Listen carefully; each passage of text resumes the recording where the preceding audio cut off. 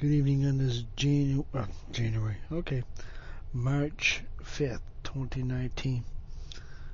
Got a short little lesson that Lord first put in my heart, put in my spirit, December 2018.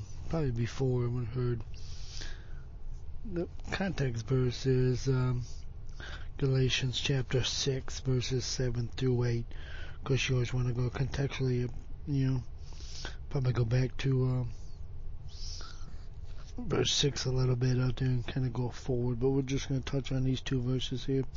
Do not be deceived. God is not marked, for whatever a man sows, that he will also reap. For he who sows to the flesh will of the flesh reap corruption, but he who sows to the Spirit will of the Spirit reap everlasting life. And I'm going to go ahead and read verse 9 also. And let us not grow weary while doing good, for in due season we shall reap if we do not lose heart. A couple of things here. We are commanded by the Lord that, when I'm talking to you who are believers, unbelievers, you only pretty much do one thing. You sow. Sow means to plant. Sow means that where do you put your actions? What your activities in this day, basically, in a nutshell, is what it means. Meaning, if we spend our time growing the Lord, walking with the Lord Jesus, growing in His grace and His wisdom and knowledge, eternal life, as John 17 says, is to know God, and the only way to know Him is through the work and the person of Jesus Christ, period, end of story. You can know of Him a little bit through, Bible preaching church or pretty much any church. They may mention His name, but that don't mean even that those ministers up there even know Him. But we ourselves have to know Him personally. That's what eternal life is. When we sow to the flesh, it means we're spending all the time making money. We're spending all the time trying to please our fleshly nature. That's Satan's temptations. That's what he tempted Eve in the garden. Eve and then Adam through Eve in the garden. He tempted their flesh. He tried to say, well, go ahead and sow for the flesh. Go ahead and get money. Get degrees. Get wisdom and knowledge out there so you can make even more money and have more things. And what they say, enjoy life. That really does it. It may be a temporary enjoyment, but it's, it will perish. Not may. Will perish. It's only for a time. We'll go ahead and have sex outside of marriage. God don't really care. And then they confess it. God does care. That's sin. It will feel good temporarily for a little while. Have a child outside of wedlock. It'll feel good temporary, but you're raising a child without a mom and a dad. You're not raising them according to God's scriptures, because you won't find that in there. It's just, when we screw up, if we're in Christ, we're going to get convicted by the Holy Spirit. He's going to say, excuse me, what'd you just do? He's going to check us. He's going to discipline us.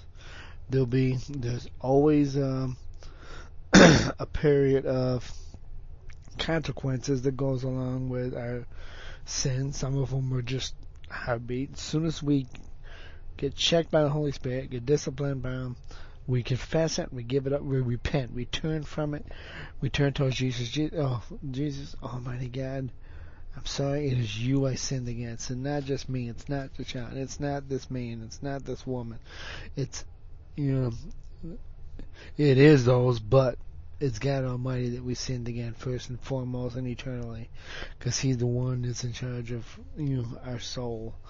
He's the one that created these bodies. He's the one that created us in our mother's wombs. He's the one that brought us forth. He's the one that Jesus came down to suffer, die on the cross for our sins. He was the Lamb of God, and He's coming again as the Lion of the tribe of Judah. But not getting far from that one. He's the one.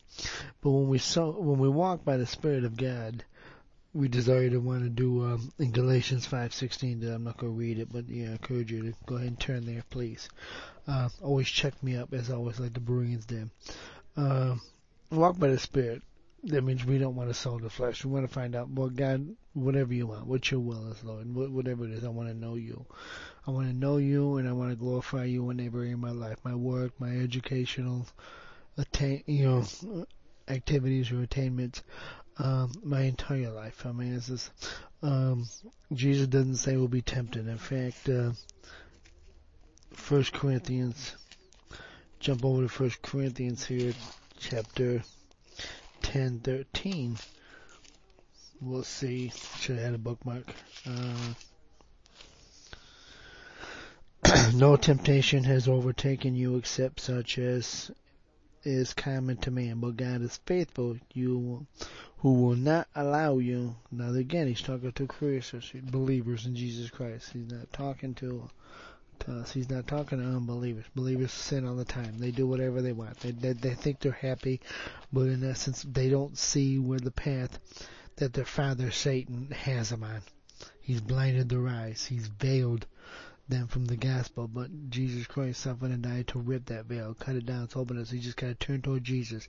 You can't be a Christian and live in sin and on your way to heaven. You can't be you can't call on Jesus but not let him be Lord and Savior over our life. You can't. That's a false teaching that has been crept into the church for decades.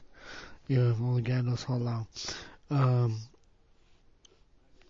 So who will not allow you to be tempted beyond what you are able, but with the temptation will also make the way of escape, that you may be able to bear it. And let's jump over to James chapter 1. Oops, too far. Verses 14 and 50 as we go in there.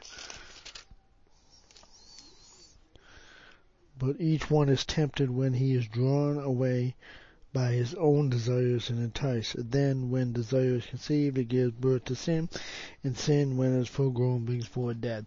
So that's how dangerous sin is. That's how dangerous temptation is. I have ran across in my new life, which is in Christ Jesus. The beginning. Right around 2002, I grew up with the head knowledge of Jesus, but to know him intimately, where I desired to pay attention to him and only do what he wanted to do. And when I sinned, I know I made a mistake against him out there, and he corrected me, and I've repented, and I rarely repeat the same ones again. Now, if you repeat it again, you probably haven't repented of it, you haven't turned from it, you haven't given it to Jesus, and let him cover it with the blood to wash it away. So we'll all have those. Could be called strongholds we haven't given up yet. Could be called look at the thorn in our eyes. We had a log. Could be logs in our eyes that now as long as it's clear again, just cry out to God and ask him to take it away, whatever it is. With this always something that's called the process of sanctification. That's when Jesus is. That's when God through Jesus is, by his Holy Spirit, is transforming us into the image every single moment, every day and night, even when we're asleep. We read his word, we study it, and he prunes. It's like a surgery. Surgeries take a little time. Physical surgeries take a little time. You got to cut out or repair whatever the injury is. Hopefully, it's a lot of medical professionals now were doing it fruitlessly just to keep their money. They'll say, well, okay, let's go ahead and cut this out. We don't need that anyways. When we sold to the flesh, that means we're trusting our paychecks, we're trusting in our, for our houses, we're trusting in our car payments that we're always going to be able to make it. Again, we're trusting in that one job that it's always going to be here. That's sowing to the flesh. Walking by the Spirit saying, God, if you need me to have that car, if this is not the car I want, just give me the car you have. God will somehow, I can't explain it. I've seen it done. He'll bring the car. He'll bring the place to stay at, which is an apartment, house, mobile home, RV, depending on what his particular calling and talent for you is, without debt. God doesn't like that because he knows it's a bondage. There are false preachers out there that'll say that, well, I got to prove this debt. You can do all you want. I says they're sowing to the flesh. I've witnessed being blessed to have been served in youth ministry directly for several years and still has that passion. Witnessed parents that are teaching their kids to sow to the flesh. They foolishly, unbiblically teach your kids. Say, well, God wants to teach them that so they cannot be independent on their parents. So they get out, they get the loan, they get the car out there. You know, someday they'll get married and have kids and grandkids or whatever. It's just like, work a job for 30, 40 years, retire, go to church out there, give their 10% to God. That's sowing to the flesh, because none of that stuff is biblical out there. And hope you move out, and then, when the kids move out, then the parents can do whatever they want. That ain't even biblical. You won't show me nothing in Scripture in context to do that. That's sowing to the flesh. When kids are raised according to the flesh, and then even when parents are raised according to the flesh, sowing to the flesh, it's going to be reaped. When that temptation comes, we don't know the Lord. We're not taught to listen for the Lord's voice as Samuel should have been. And eventually he learned, and that when the temptation comes, this. Okay, wait a minute. I call on the name of the Lord Jesus. He's my Lord. He's my Savior now. Lord, where is that way of escape? The way of escape is Jesus Christ. We're looking for that.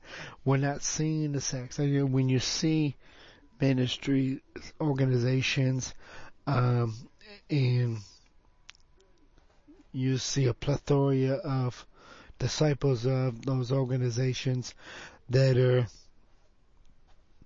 having kids out of wedlock, having sex out of wedlock, chasing after fleshly desires, fleshly dreams, then one must begin to wonder, are they discipling them to sow to the flesh, or teaching them to walk by the Spirit of God and to learn His voice and to listen for it? That's how you can tell a sound biblical church or a church that has strayed away. I try and be a little careful. And I'm not attacking the body of Christ, the true church. There's one true church. They're in churches. I don't believe, I haven't seen one. I haven't found one where one true church by namesake is actually 100% the Church of Christ. They're the true church. The true church is not a building, never has been in the New Testament, and it never will be. The true church is the body of Christ. We will get tempted. We're learning His voice. We'll miss it sometimes, but that's the dangerousness of sin. So when you do that, the moment when we see the sin, and we're Christians, we call out to God and says, God, I know You're the door of escape. Show it to me. How do I get away from here? The more we listen for His voice and heed it, the less Satan will be able to tempt us in that area. Now, he's had thousands and thousands of years to practice, so he's going to come again at something else, because we all have that. We're still got these fleshly natures. But eventually, he'll always find something. Either the end of our day will come, and these bodies will pass away, and our spirits will go to be with the Lord and our souls, or the rapture will occur, whichever comes first. He's not going to run out of temptations. He'll flank us, which means he'll come around to the side. He usually won't come to our faces. Another unbiblical thing, and it's very well taught in many churches. I'm not going to say the majority of them. I'm not going to say the least of them, because I really don't know. But it's rebuking Satan. Nowhere in Scripture are we told to do that. We say the Lord rebuke you. Lord Jesus rebuke Satan. Put him behind me. Command him to get behind me. Which means he's getting behind Jesus, basically. Even if Michael the archangel in Jude refused to rebuke Satan, and they were fellow archangels together at the throne of God. Never human beings, per se, refused to rebuke him over the body of Moses. It's only mentioned in Jude. That's I've never understood that. It's not mentioned in the Old Testament that the two of them fought. So that must have been one of those heavenly things, the things in the heavens we don't that we don't understand, one of those mysteries that we'll have to wait until we get to heaven ourselves and we'll understand it more. So these bodies only have finite, and I don't care if you're a brainiac, you're still finite. But again, don't encourage the flesh. When you get ready to get enticed, sex is the biggest one for young people now. They want, the temptation is very strong. It's almost every part of our community. But learn the Lord's voice. That's what I encouraged the 6th grade guys that were in there. Know the Lord, call upon Him as Lord and Savior. I believe almost all of them did. 1 or 2 of them were. I was blessed to see in the classroom. God never promises that we're always going to see it. A lot of times we could just be either planters or waters. Waters, obviously, you're going to be in somebody's life a little bit longer. Planters could come in, serve briefly, like Paul was several times in several cities, and then they're moved on. Philip wasn't in a lot of places for a lot. Well, I guess he was 20 years in his last place. In Philippi, Caesarea, I believe is his last place before going home. And Paul's messed up, Peter's messed up. They've all done it. They've all shared the testimony as authorized by God to put in the Word. So again, and if you're in an organization that you see a lot of people sowing to the flesh, they're going to reap it somewhere down the road. Come out of it. Just say, Lord Jesus, I'm sowing to the flesh. I don't want the fleshly needs. I don't want the fleshly desires. We need to eat. We need to have shelter in there. There's nothing in Scripture says, well, God promises a big house. God have promises a mortgage house. God is sure about that? No, we don't. He'll have a covering for us, which is clothing first and foremost. Obviously, we don't want you walking around apple time in the garden, pre-sin. In Genesis chapter 3, He doesn't want us walking around naked. That's perverted. Some are doing it now. He doesn't want us dressing provocatively. He doesn't. Remember, these bodies are now the temple of the Lord. He bought it. We're His. Out there, we surrendered to Him willingly. He didn't take it from us. We willingly give it to Him when we come to Christ. So don't sow the flesh. If you're in a church or an organization that does a lot of sowing to the flesh, I believe the Spirit would probably tell you, open your Word, go to it, says, Lord, do you really want me here? Look what they're doing. This is causing me to stumble more often. Then I get up and depart from there, and I says, okay, Lord, where will you play me? Where do you want me? He does want us in a fellowship, of course. We got a fellowship with believers. It doesn't have to be in any government-approved organization. That's not even biblical either, but that's for a lesson for another time. So again, Father God, I pray for each and every one of us. Father, I pray for the hearers. I even pray for myself, Father God. Don't let me sow to the flesh, Father God. Instead, let us walk by the Spirit. As your word coming against us, Father God, help us that when we get enticed, when the temptation comes, help us to know that we're in you now, and show us, make clear yourself, the way and escape, and help us to flee from Satan and the temptation, or one of his demons from temptation, and turn towards you and keep our eyes fixed on you. In Jesus' name, amen. Love you, and I love you. Most of y'all know that I love y'all enough where I don't want to give you spiritual junk food. I want to give you the truth. Thank you.